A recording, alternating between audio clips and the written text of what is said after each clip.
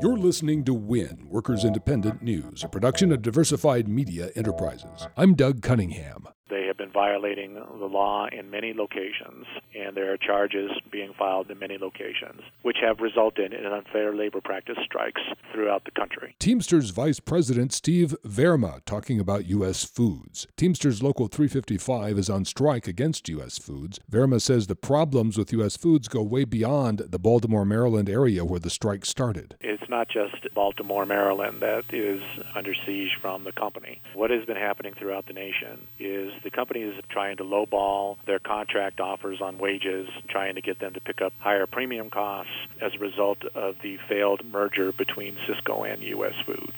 And so what's happened is we now have labor disputes that are occurring down in Southern California, Arizona. We have problems in Indianapolis, up in New York, and Maryland being the more severe because that's where the company is displacing the unionized workers and moving the work to non-union locations and getting out from under the current collective bargaining agreements.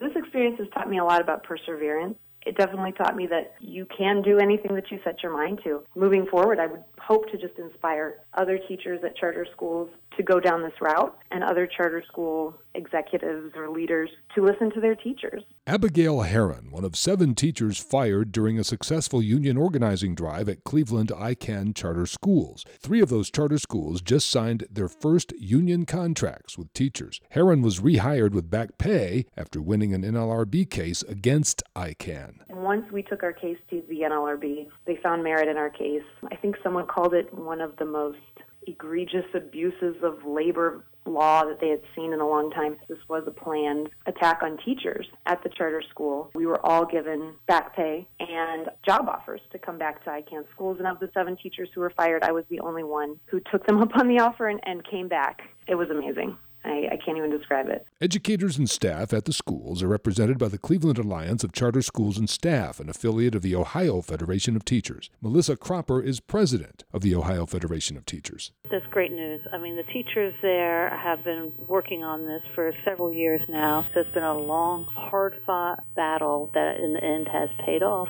The American Federation of Teachers represents educators at 228 charter schools across 15 states. Brought to you in part by the Alliance for American Manufacturing, working to build coalitions between business, labor, legislators, and activists. Information about our mission to strengthen American manufacturing and rebuild the middle class through smart public policy is available online at americanmanufacturing.org. You've been listening to WIN, Workers Independent News. For more information, visit laborradio.org.